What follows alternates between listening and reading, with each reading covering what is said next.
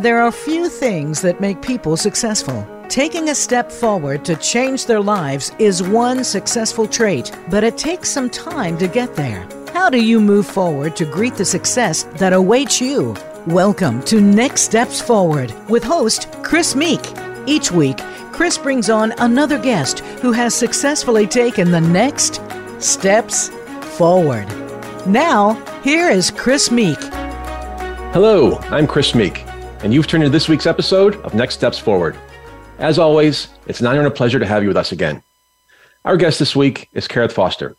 Some of you may know her from her time on The Howard Stern Show and as a contributor on Imus in the Morning, or her appearances on Comedy Central, Fox and Friends, or MSNBC. Others may know her as a guest on The Oprah Winfrey Show and for Showtime at the Apollo Theater. Still, others of you may know her for her two hit documentaries, Can We Take a Joke? And No Safe Spaces. Karith Foster is a diversity engagement specialist and creator of the groundbreaking Inversity methodology and other signature programs. She's creating a seismic shift in diversity and culture change in academic institutions, organizations, and corporations across America.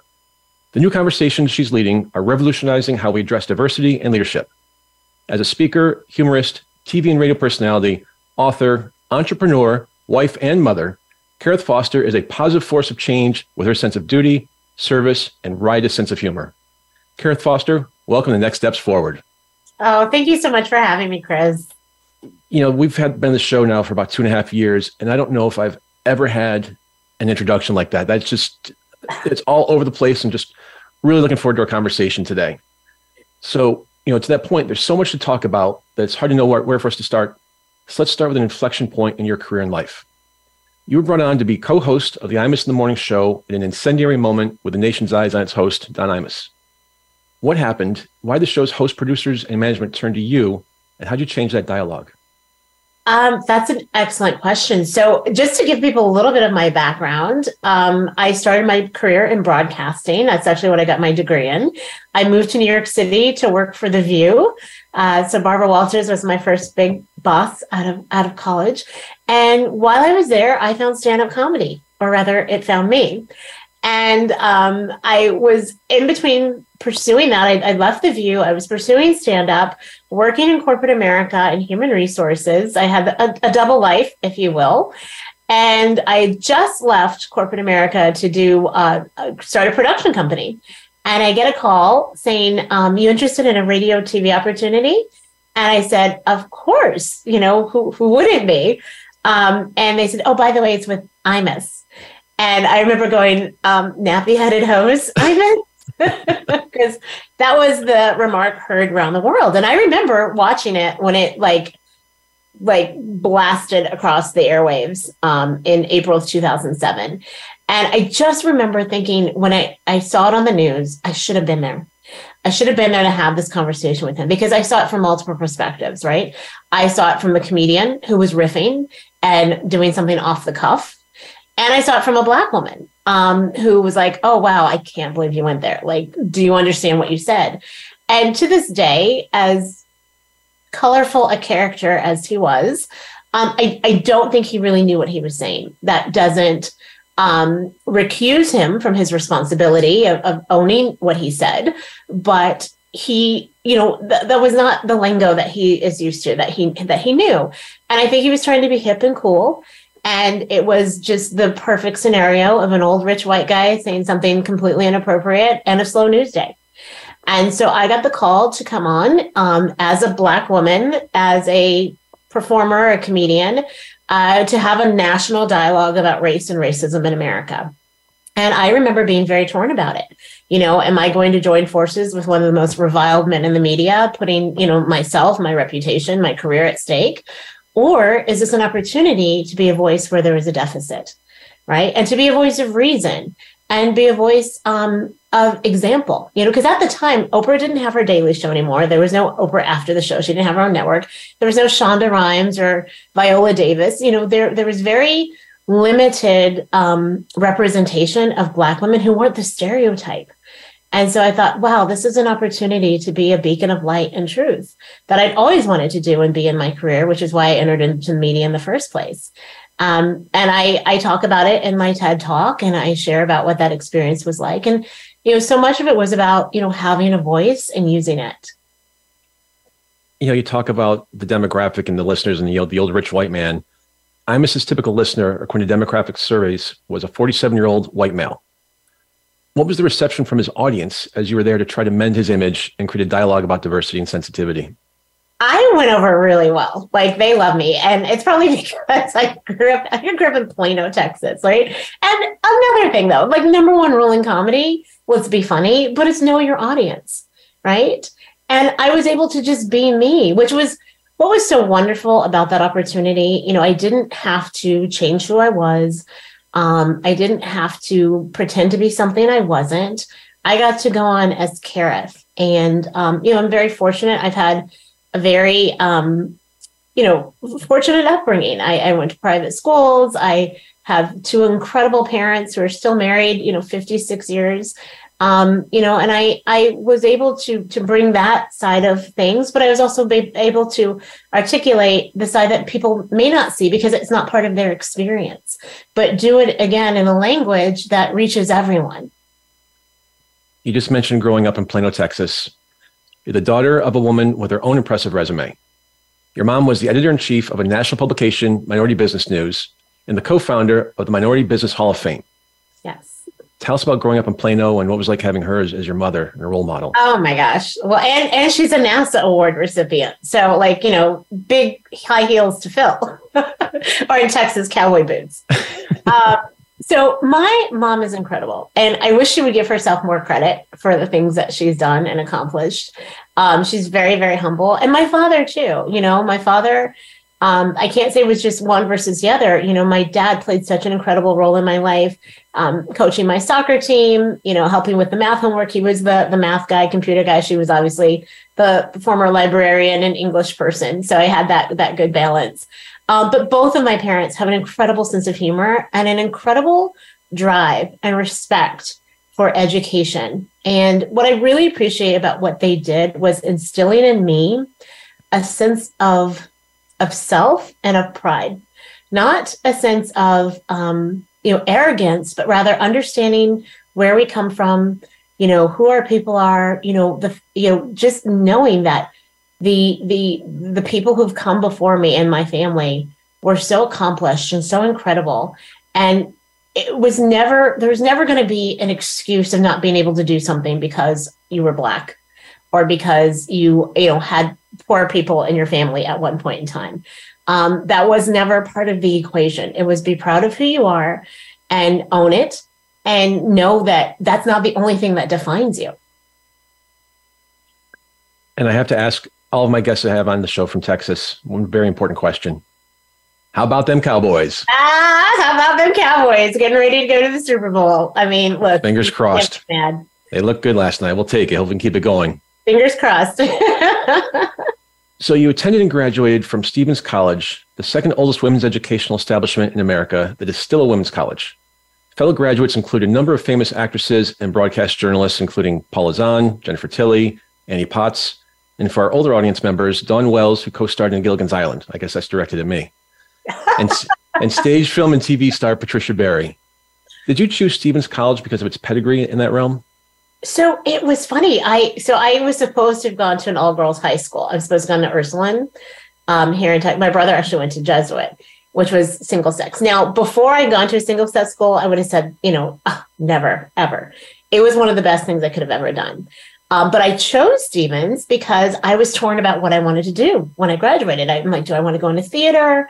Do I want to go in broadcasting? And they had both an incredible theater program as well as a broadcast journalism program. And actually, to this date, they still have the largest television studio in the entire state of Missouri. Even all of the news channels don't have a studio that big. So to be able to go in there and get that awesome training and have that background. And I was a double major in the beginning. I did have to drop the theater because I thought, I want to make money when I graduate, not knowing that journalists make nothing starting out. But that was a track I picked, and I'm still on that track. So after Stevens College, you went to St. Peter's College at Oxford University. And then you mentioned before you worked in production at ABC on The View. Uh-huh. How'd you land that job? What did they say about success? 75% of who you know. So one of my very best friends, we were friends the freshman year of college, and we're friends to this day, was working for the Barbara Walters production company, Barwall. And so she had the inside scoop that Barbara was getting ready to start this new daytime show. So she calls me up one day, and I was actually working at an ABC affiliate. I'd actually moved back to Texas for a little while, figuring out what I was going to do. And she says, Karith, you've got to get on a plane tomorrow. Barbara's starting this new show. You've got to interview. So I'm like, no, terrified of New York. Even though I lived in Europe, I traveled scared to death of New York City. She's like, you have to come. So my mother was like, you're going, buys me a ticket that day. I fly up the next day. I interview the day after that. 2 weeks later, I get a call saying I got it. And 2 weeks later, I'm in my little Volvo named Jacqueline driving to New York City to work for The View, which didn't even have a name at the time. I mean, it was a startup show, which meant 14, 16-hour days, like no life whatsoever. But it was an incredible training ground for so many of the things that I've done, learning how to produce and write and book and, being part of that production team from the ground up. To this day, I have incredible relationships and friendships with people. And now anytime I do anything that requires production, I'm an asset to the other producers because I know what they need and I know how to deliver. So that's a professional lesson that you learned in that role. Were there any life lessons? Yeah, there were life lessons that when something does not sit right for your soul, you need to leave. And while I love that job and I love the people that I worked for, I was missing out on the being able to be creative. And that was the part of my soul that wasn't being recognized. And I don't know if you remember the film The Devil Wears Prada. There's a line that multiple characters repeat to Anne Hathaway. And she even says it, I think, 1 million girls would kill for this job. Why are you miserable? And that was me. And I was terrified to leave because who leaves Barbara Walters, right? But I also knew it wasn't where I was supposed to be. And it was really, really hard. But, all good things come to an end. And again, grateful for that experience, grateful to have her as a mentor. She was legendary. She just passed at 93 years old. She's a legend. She really cleared the path for so many incredible people. And I'm eternally grateful that I had that opportunity. You started doing stand-up comedy, and that opened a lot of doors for you. But during your time in radio and television, you saw firsthand what you describe as diversity gone wrong. What happened, and what did you do as a result? Sure. So, I hadn't thought much about diversity while I was doing stand-up. What I knew was people wanted to put me in a box, right? Because I was Black. And pretty much that was it. They wanted me to audition for certain parts, which I got. But the wild thing is, I would go out for these voiceovers, especially. This was the best part. I go out for voiceovers, and it would be for an African-American role, right? Air quotes. And I would speak like I'm speaking now, which is how I've always spoken. And they would be terribly disappointed because that wasn't what they wanted, right? So instead of saying, can you sound Blacker? Because that's not politically correct. Even back in the 90s and early 2000s, they'd say, can you jazz it up a little? I'm like, so you want me to scat? One person actually said, look, Karith, what we're going for is an urban sound. Can you do that? I'm like, I can do suburban for you. Will that work? And so I kind of knew going in, especially in entertainment, people want the sandwich, right? The same sandwich. They want it, different layers of the meat and the cheese and the lettuce and tomato, but they want to know what they can sell. So everybody's always looking for the next Chris Rock, right? Or the next Amy Schumer or the next Kevin Hart. And so you have to be able to break out of that shell and be like, look, this is who I am. I'm an individual. And, but at the time when I kind of got into it, the big Black comedians were like the Samores and the Moniques. And I love and appreciate those women, but that wasn't my style. I didn't have that same life experience. I didn't have the quote unquote Black scent, right? And people did not know what to do with me, which is actually part of why I think I really got Imus, because I fit in, as I said in my TED Talk, I was Black, but not too Black, as they say. which I think is ridiculous, because how insulting that we define somebody by how they sound or how they look or the color of their skin. I mean, this was exactly what Dr. King, who we just celebrated, was trying to say. Like, let's judge people by what they have to offer, by the content of their character, not necessarily their outside package. And that was what really kind of got me focusing on diversity and like what was happening in corporate America, what was happening on college and university campuses. And, coincidentally, there was another incident that involved a Rutgers University student in 2010. It was tragic. A young man by the name of Tyler Clementi took his life by jumping off the George Washington Bridge. And he did this because he was outed by his roommate and several peers. And I just remember thinking how heartbreaking that anybody would feel that alone for whatever it was they felt set them apart from the status quo, whether it was their sexuality, whether it was their socioeconomic status, the religion they practice, anything that had to do with who they were and how they felt about themselves. Nobody should have to go through that. So that was the catalyst for starting something that I initially called Stereotyped 101, which was programming that I did take to colleges and universities, because I thought that I have to help. I have to be able to do something. I have to teach people that they are enough, and that they have purpose. They wouldn't be here if they didn't. And the more I started doing colleges and universities, the more I started getting calls for, hey, do you do this for corporations too?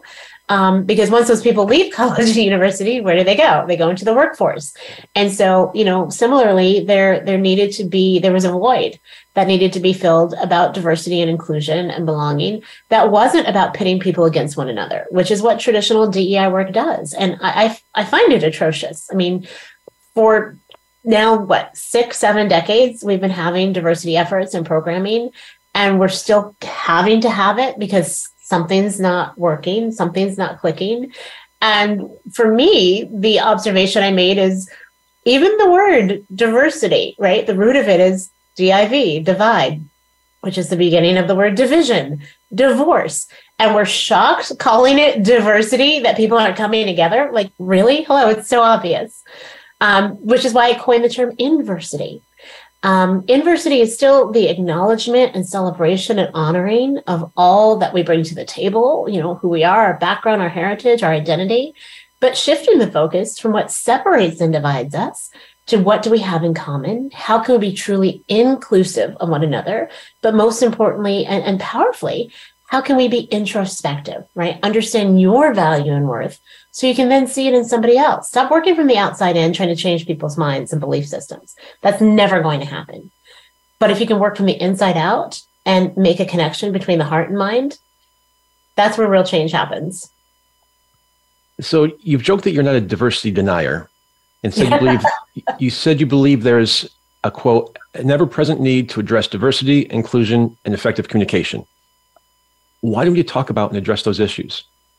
Well, I think it's important for people to understand history, for people to understand systems that have been set up and have been put in place that have really put people at a disadvantage, whether it be for their skin color, their socioeconomic status, or their gender. Like, we can't say that is just water under the bridge, right? There's still stuff that is happening that is leaving people out because of those things, systems that have been in place. Now, the idea is to see what those systems are and neutralize them, right? Not overcorrect, so we're doing the exact opposite to the other people, right? The idea is, how do we teach people how to value one another, not on, again, their physical appearance, their ethnicity, their sexuality, their gender, but seeing someone as a fellow equal human being so that we can move forward in conscious communication and awareness, right? And of course, create a space of true belonging, right? Where I think, one of the things that people mistake when they think they're going to bring in a diversity program and it's going to be successful, people think it's a two-way street. And it's not. First of all, it's a 6-lane highway. Okay. But the two-way street that people get caught up on is thinking that diversity is solely about ethnicity or gender or sexuality, right? And that if you have diversity programming, it's only going to be successful if everybody agrees in the end, if everybody's on the same page. That's the antithesis of what true diversity is. So we need to firstly expand the definition of diversity to include diversity of thought and ideas. There's so many aspects of things that make us diverse, right? From our political views to neurodiversity, which is a huge one right now. The languages we speak, our nationalities.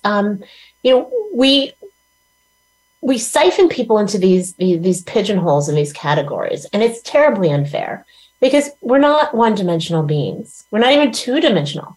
This idea that, you only have to represent one aspect of yourself or be seen as one thing. I think it's very limiting, and we're unlimited. And I think a lot of people forget that sometimes.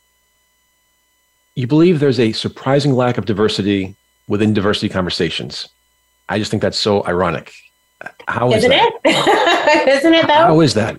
It's just what I touched on. I think it's one of those things where, if people don't think differently about something, they're always going to stay on the same track, right? I like to think of this, like the analogy I make about what I do within the diversity conversation is, you remember back in the day, now I know we're probably close to the same age.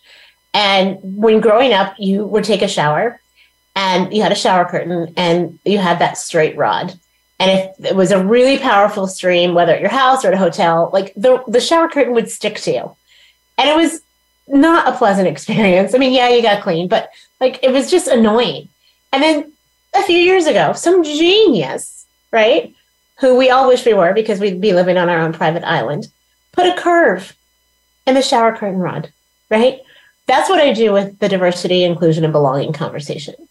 I'm not saying that we can't still get in the shower, because we do. We need to get clean. We need to have that refreshing experience, but we can do it in a totally different way that changes the experience so that everybody's included in the conversation. Because with traditional D&I, what I find is there's a lot of making people victims or making people villains. And I don't know who wants to be enrolled in a conversation like that. Most people don't. And I think that's why people are DEI'd out. I think people are exhausted. I think people are done. And, it's not that we shouldn't be talking about this stuff. We should, but we can be doing it in a way more engaging and thoughtful and empathetic way so that nobody's seen as an outcast. Nobody's, put up on a pillar. And I think that's just kind of been the unfortunate scenario that's happened with a lot of DEI, not because people's hearts aren't in the right place, but maybe they just haven't been encouraged to see what wasn't working, to see where there was a deficit, to see why, that's the definition of insanity, right? Doing the same thing over and over again and getting the same results. And that's what we've been doing, hopefully, until now with Inversity. Why do you use humor to lead discussions about such a serious and controversial topic as diversity? I use humor because I just believe this. If you can laugh at something, you can get through it. And humor is not just an incredible tool for education. There's science that backs this up. Neuroscience as well. There are rewards that happen inside the brain when we laugh. The dopamine, the happy serotonin chemicals that get released. And you know what? When people are laughing, they're in a neutral space, right? Traditional D&I has people on the offense or the defense, right? Because they know that at some point in the conversation, it's going to get uncomfortable. It's a very personal conversation. So where are they going to be put in it? But if you can create a neutral space where people are open to having the aha moments, open to the epiphanies, open to hearing someone else's experience without it feeling like an attack, oh my gosh, the whole world is open now. And that's where the breakthroughs occur for people to be like, you know what, I hadn't even thought about it like that before. Now I'm going to apply that later on or now. And of course, beyond humor, there are people who deliberately say hateful things. Where do you draw the line between free speech and hate speech? And how do we decide what we shouldn't, can't, and won't tolerate? This is always a touchy topic, right? Because free speech it's a big deal right now, free expression. I am a proponent of free speech. That doesn't mean I like hate speech or encourage it. But I would certainly rather have people say what they're thinking and feeling than have them, A, go underground with it, right? But B, if we're not talking to one another, if we're not having open communication, then there's no way to even come to a resolution, right? And that doesn't mean that that person's always going to think and believe that way. But if we shut people down instantly because we don't like what they said, who's to say that it's not going to turn on us one day because someone doesn't like what we said? And there are a lot of people who, do get up in arms. Well, people shouldn't be allowed to say that or use that language. Again, there are things that I hear people say that I do not care for, but I don't feel that I have the right to tell them they can't say that. Because again, that could turn on to me. And I want to have the right to say everything that I wish to say. Now, words are powerful. Without question, words are powerful, but they're also only as powerful as we let them be. And to that point, how should we deal with hate speech, or should we punish it? I mean, look, there's always going to be consequences, right? In society, within families. I mean, my kids cannot come upstairs and bust in my office and start dropping F-bombs. You know what I mean? Like, you're going to get grounded. You're going to get no dessert. You're not going to get TV. It's the same with when they're private companies, right? They're going to have a set of rules or a set of guidelines. They're going to have values that they hope to instill and things that are considered acceptable and not. And you have the freedom to go against that. Just understand there will and likely will be consequences. Now, when it is a public forum, when it is an educational institution, a government organization that's not a private company, the rules are a little bit different. I think, it's obviously it's a very stressful conversation because there are people who want to kind of push the line. But they're also, it's fascinating how, in a world post-COVID or post-George Floyd, right? How so many people are almost going out of their way to look to be offended versus saying, wait a second, that's another side of an argument. Why don't we hear this out? It's like Socratic debate has completely gone out the window. And when that's considered hate speech, when someone just sharing their opinion about something is considered hate speech, like that's when I think, this hypersensitivity, this hypervigilance over that's where we're running into some problems. We've been talking to Karith Foster. Stay with us. We'll be right back to talk about how she develops her materials, how she keeps her audiences engaged and inspired, and how she keeps it all together. We'll be right back.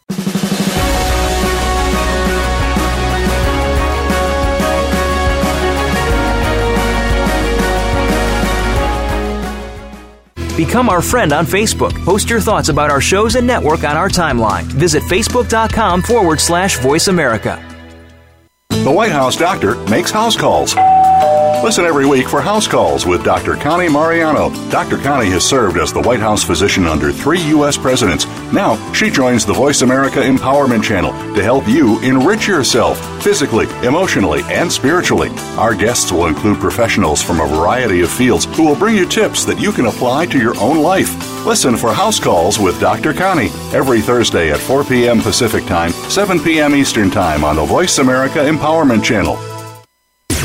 Voice America programs are now available on your favorite connected device, including Amazon, Alexa, and Google Home. Through streams with Apple Podcasts, TuneIn, and iHeartRadio, listening to your favorite show is as easy as saying the show name followed by the word podcast. Hey, Alexa, play Finding Your Frequency podcast. If that doesn't work, try adding on TuneIn or on iHeartRadio or on Apple Podcasts. If you're struggling to understand your self-worth or deal with mental health challenges, you will want to tune into Your Life Matters Today with Dr. Cliff Robertson. Dr. Cliff and his guests will help you understand and work toward what you need to build your best life. Your Life Matters Today.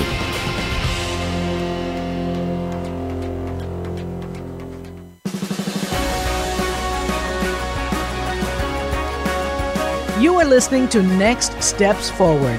To reach Chris Meek or his guest on the show today, please call in to 1-888-346-9141. That's 1-888-346-9141. Or send an email to Chris@nextstepsforward.com. Now, back to this week's show. And we are back. I'm Chris Meek, host of Next Steps Forward. And my guest today is diversity engagement specialist, speaker, humorist, TV and radio personality, author, entrepreneur, wife, and yes, mother, Karith Foster. There's just so much there. How'd you do that in one breath? Like, that was impressive. I've been practicing. With as much stand-up comedy and public speaking as you do, you obviously need a lot of material. How do you develop your materials for both comedy and your presentations? Oh my gosh. You know what? I think so much of it is just being an observer, right? An observer of life, being present in my relationships. I jokingly say I married my muse. My husband is an Australian. I don't know if you know Aussies, but they have no filter whatsoever. And so I have two children that are half comedians, half Australian. And the comedy writes itself. But I see a sitcom here somewhere in there. Right. Oh, no, without question. Probably called The Least Likely. We're working on that. But I just think, first of all, like I said, I grew up in a family that laughed a lot. Like, I used to think that The Cosby Show had secret cameras in our house because the episodes were so similar to what was happening in our life. And I just think, like, humor is healing, it's cathartic, and I can't imagine not laughing. Not being able to find, because life is hard. And comedians know that most comedy comes from pain, right? Which is also why it's universal, because everybody feels pain. Everybody has highs and lows. And if you can laugh at it, you can get through it. And that's one of the things that connects us, right? Because it's not always easy. We have tragedy, we have disappointments. But if you can find the humor in that and the healing in it, then, I mean, what a setup for success in your life and for happiness.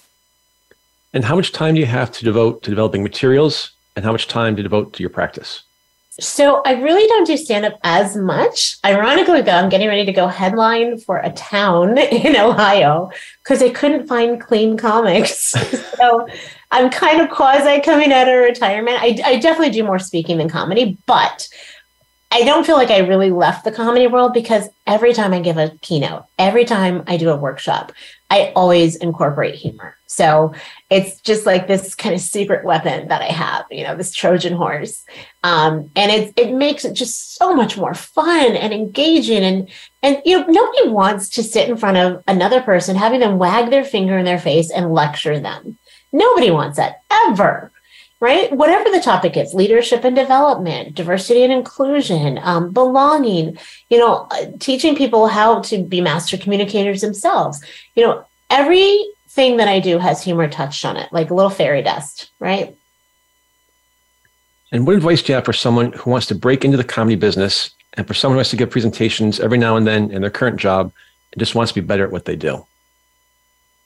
My advice would be, if you've thought about it, if that idea has come to your mind, then there's a possibility of it happening. Now you have to take action, right? But I think it all starts with thinking it, speaking it, and writing it down.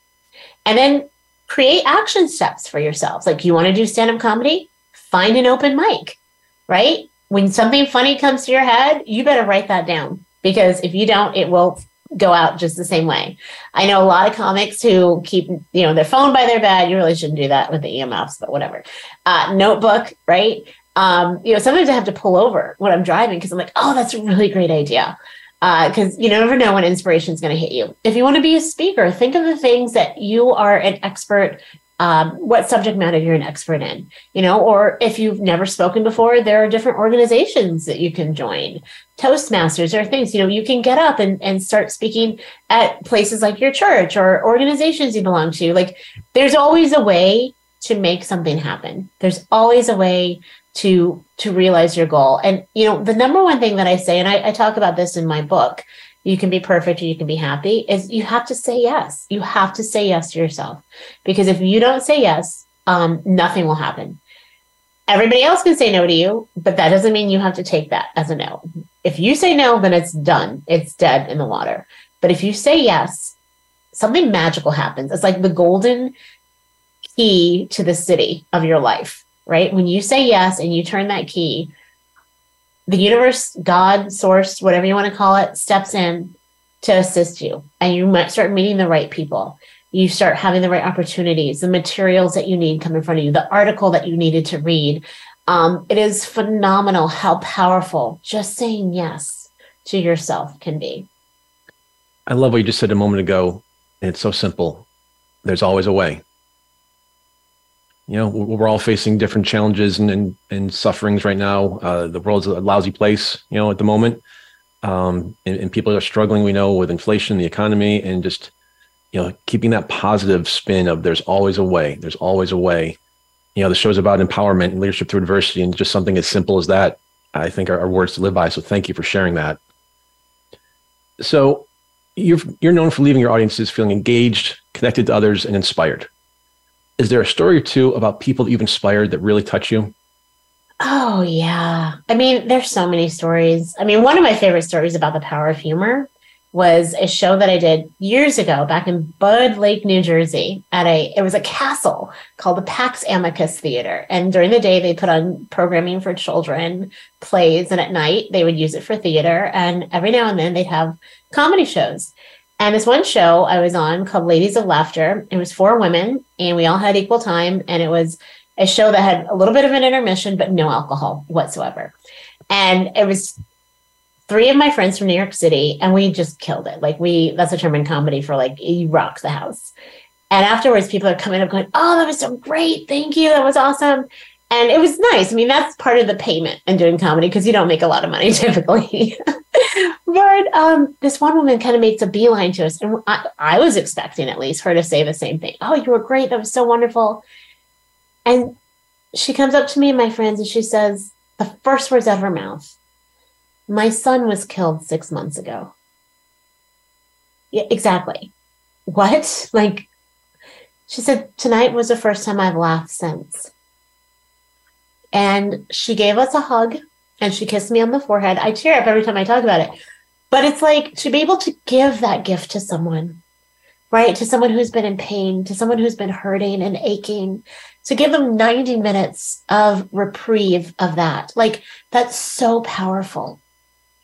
I've also had people come up to me after giving a lecture within the Inversity umbrella and just being so grateful that it was a conversation that included them.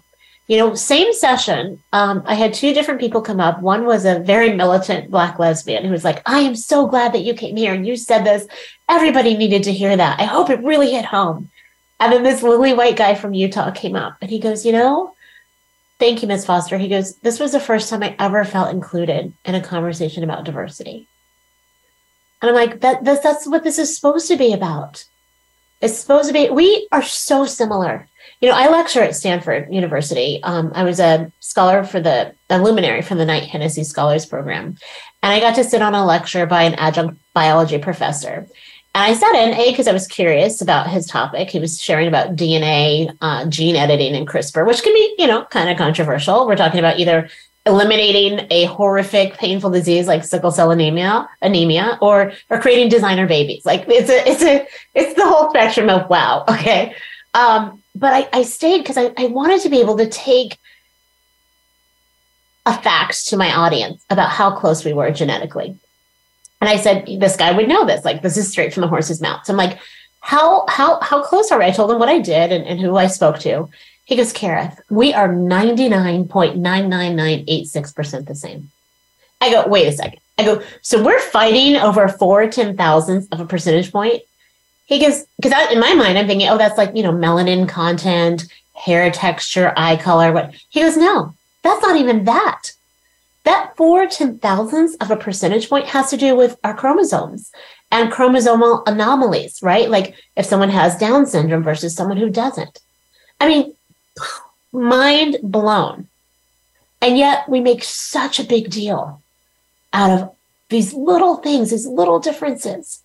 Somebody's gender, somebody's skin color, somebody's accent, somebody's eye shape. What? Are we completely out of our minds? That's the great question, right? I think we've been taught, we've been trained, let's be honest. I mean, we're constantly being barraged by be fearful, right? Be afraid of people who don't look like you, who don't think like you, who don't vote like you, who don't love like you. So we have to stand up to that and say no more. That's not acceptable. I'm not buying into that narrative or that paradigm. No more. So then right now, you and I need to start a movement, because no more is right. It is just so toxic to put the news on, to read a newspaper, to anything. And it's so divisive. In my 52 years, I've never seen this country more divided, probably since the Civil War. And it's outrageous. It's disgusting, quite frankly. And I appreciate the work that you're doing and for standing up for this, because it has to be done. You talk about Inversity, and you just mentioned the word, you referenced the lily white male from Utah, and he said, first time he felt included. And that's what we have to start doing. And it's, like you said, we've been beaten over the head for decades, maybe centuries. Now it's time to beat back and start using the word IN instead of DIV. Yeah. No, yeah. I'm in. We're going to do this. We're doing it together. Awesome. You got a partner. Thank you. So I can't do this by myself. No, it takes a village, right? It does. It does. Well, we're a village of 2 right now, but we'll keep growing. So I'd like to run through a few of your presentation titles and have you share a few thoughts on each one. So first, let's start with Pivot to Your Purpose. Is it about adapting the post-2020 COVID world, or something more than that?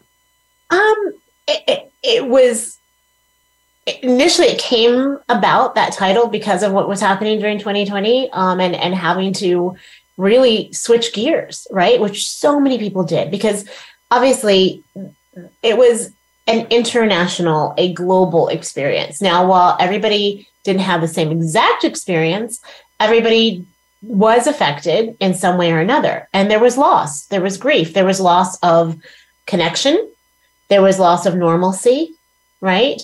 And so we had to figure out how we were going to, get through that and past that, and what we were going to do to make sure that, what had been disrupted either doesn't get disrupted in the future, or we have an avenue to better recover, right? When something like that happens. And so that's what pivoting is about. Yes, it is about what happened in 2020, but it's also like, you're going to have incidents in your life. You're going to have loss. You're going to have death. You're going to have a job change. You're going to have relationships that go south. You may have a kid that has, a learning disability or autism. You have an aging parent. There's so many things that happen to us that we have to figure out how to pivot around. And that doesn't mean that it has to be the death knell, right? For our lives or for our careers, or for, how we approach something. So if we can learn how to pivot, if we can learn how to resolve things and solve problems, and that means actually asking for help sometimes. I think so many people think they have to do something all on their own. That's ridiculous. We just said it takes a village, and it really does. And the next one is, what makes or breaks an authentic connection? What is an authentic connection, and why are authentic connections so important? Authentic connections are important because if you're living in this fake world, right, a world of facades where you're just giving pleasantries to people and not really thoughtfully communicating, then when one little incident happens, it's going to fester, and it's going to snowball, and it's going to turn into a powder keg and then an HR issue. And I'm speaking obviously about the workforce, but it happens in families too, right? And instead of an HR issue, it could be a divorce.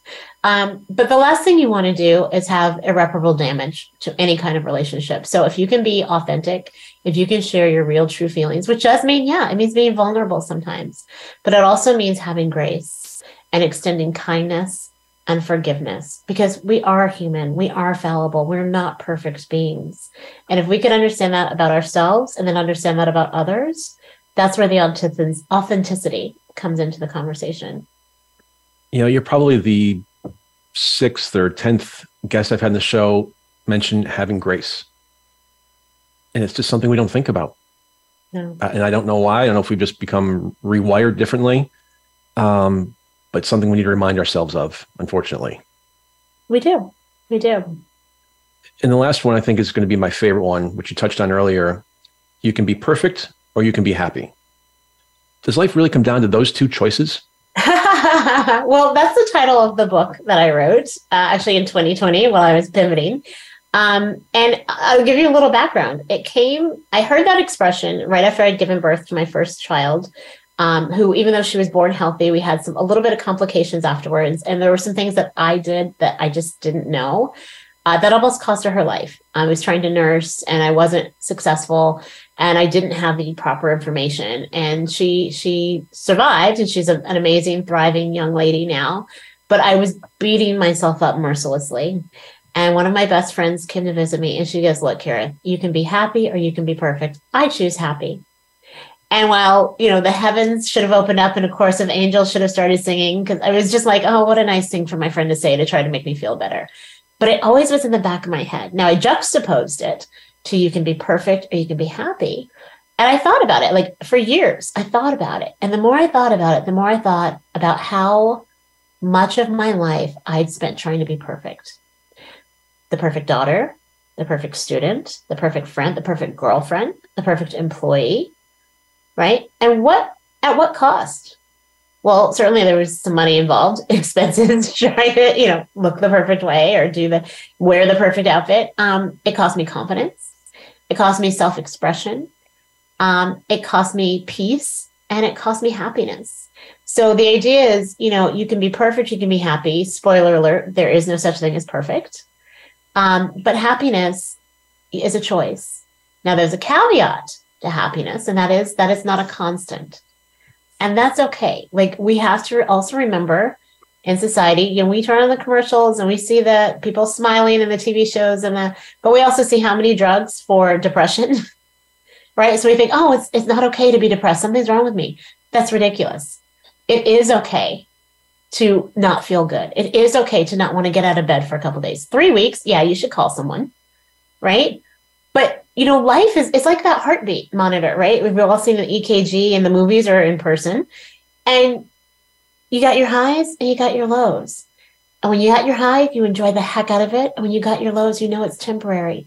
The only time we are in trouble, just like on that monitor, is when we got a straight line and nothing's moving and nothing's happening. And that's what we need to remember. And we need to, not just have grace with other people, but have grace with ourselves. We are so hard on ourselves. We wake up in the morning and look in the mirror, and usually the first thing we say is something horrible. Horrible. Oh, look at that blemish. Look at those rolls. Look at that wrinkle, right? We would never say that to other people, hopefully. And if anybody said that to us, we'd be like, who raised you? Right? So it has to start with us. This work has to begin on the inside. That's the whole point of Inversity. All of this work has to begin with you. You're never going to just change somebody's mind. But you can reach somebody in their heart and you can change your heart. You followed a bit in your mom's footsteps and also founded a nonprofit organization. Yours is the Foster Russell Alliance for Meaningful Expression. Why did you create the Alliance and what's its mission?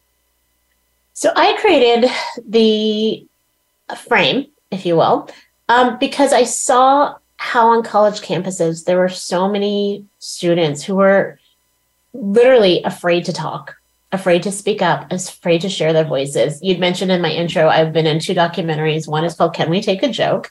Which my husband says if he'd made it, it'd be the shortest film ever because it would just be a bunch of people going, no, no, we can't take a joke. And the other one was No Safe Spaces with Dennis Prager and Adam Carolla. And, having spoken on so many college campuses and being involved with amazing organizations like FIRE and the Heterodox Academy, all organizations that promote and support free expression. And that doesn't mean like we pick a side, like it's nonpartisan. I'm a very nonpartisan person. If I had to pick a political party, I'd go back to Thomas Paine, common sense party. Can we do that? And so the idea is, to allow people to, again, not be siphoned into a category, but let people have their voice and encourage them to have a voice. Because the more we shut people down, the less communication we have, the less unity we have. If we're not talking to each other, how can we come together?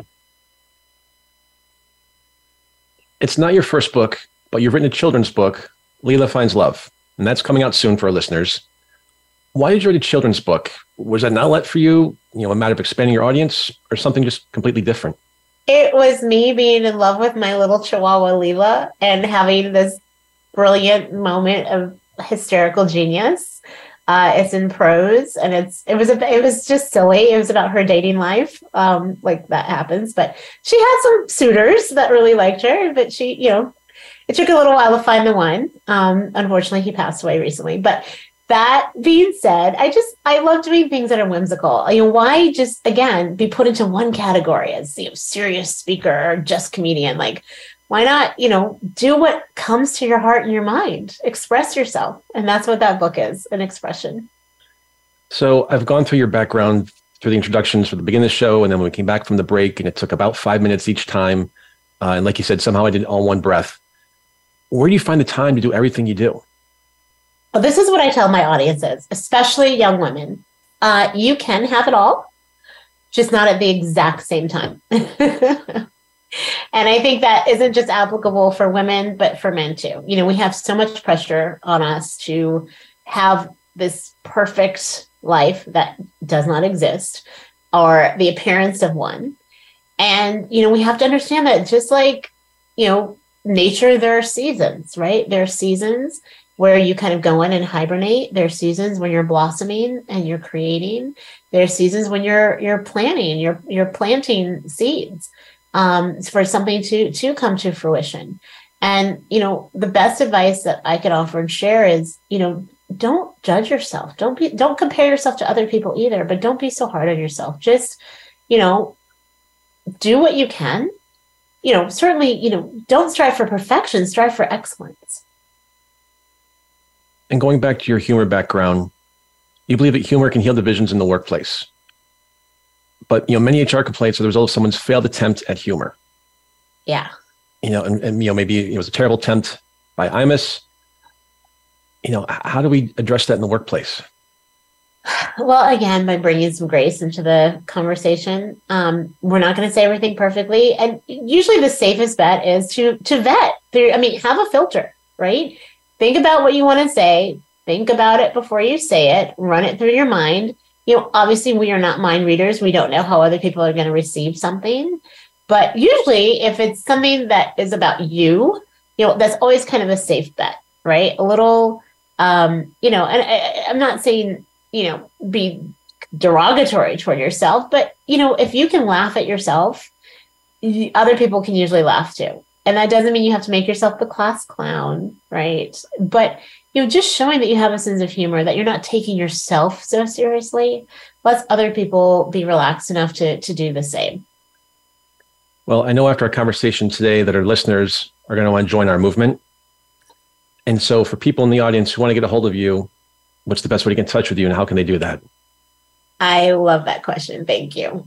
So my company is Inversity Solutions, and InversitySolutions.com is the website. My email is Karith@Inversity Solutions, and I have an amazing team so that if I miss something, it doesn't fall through the cracks. Someone will catch it. All of my social media handles, my LinkedIn is @Karith Foster. That's a great place to reach me. Not so much on Facebook as much as I used to be, but Instagram is also @Karith Foster. Same with Twitter. I should be better at Twitter, but it's like a cesspool of like crazy. Like you kind of go down the rabbit hole and it's like, what is happening? And why is everybody fighting? Like I don't have time for that.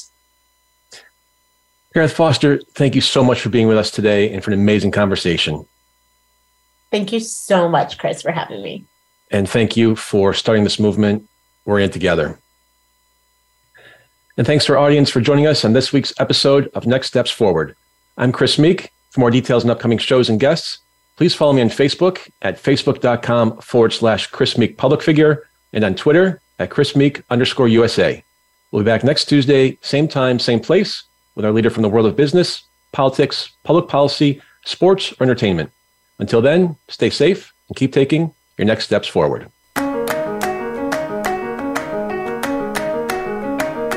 Thanks for tuning in to Next Steps Forward. Be sure to join Chris Meek for another great show next Tuesday at 10 a.m. Pacific Time and 1 p.m. Eastern Time on the Voice America Empowerment Channel. This week, make things happen in your life.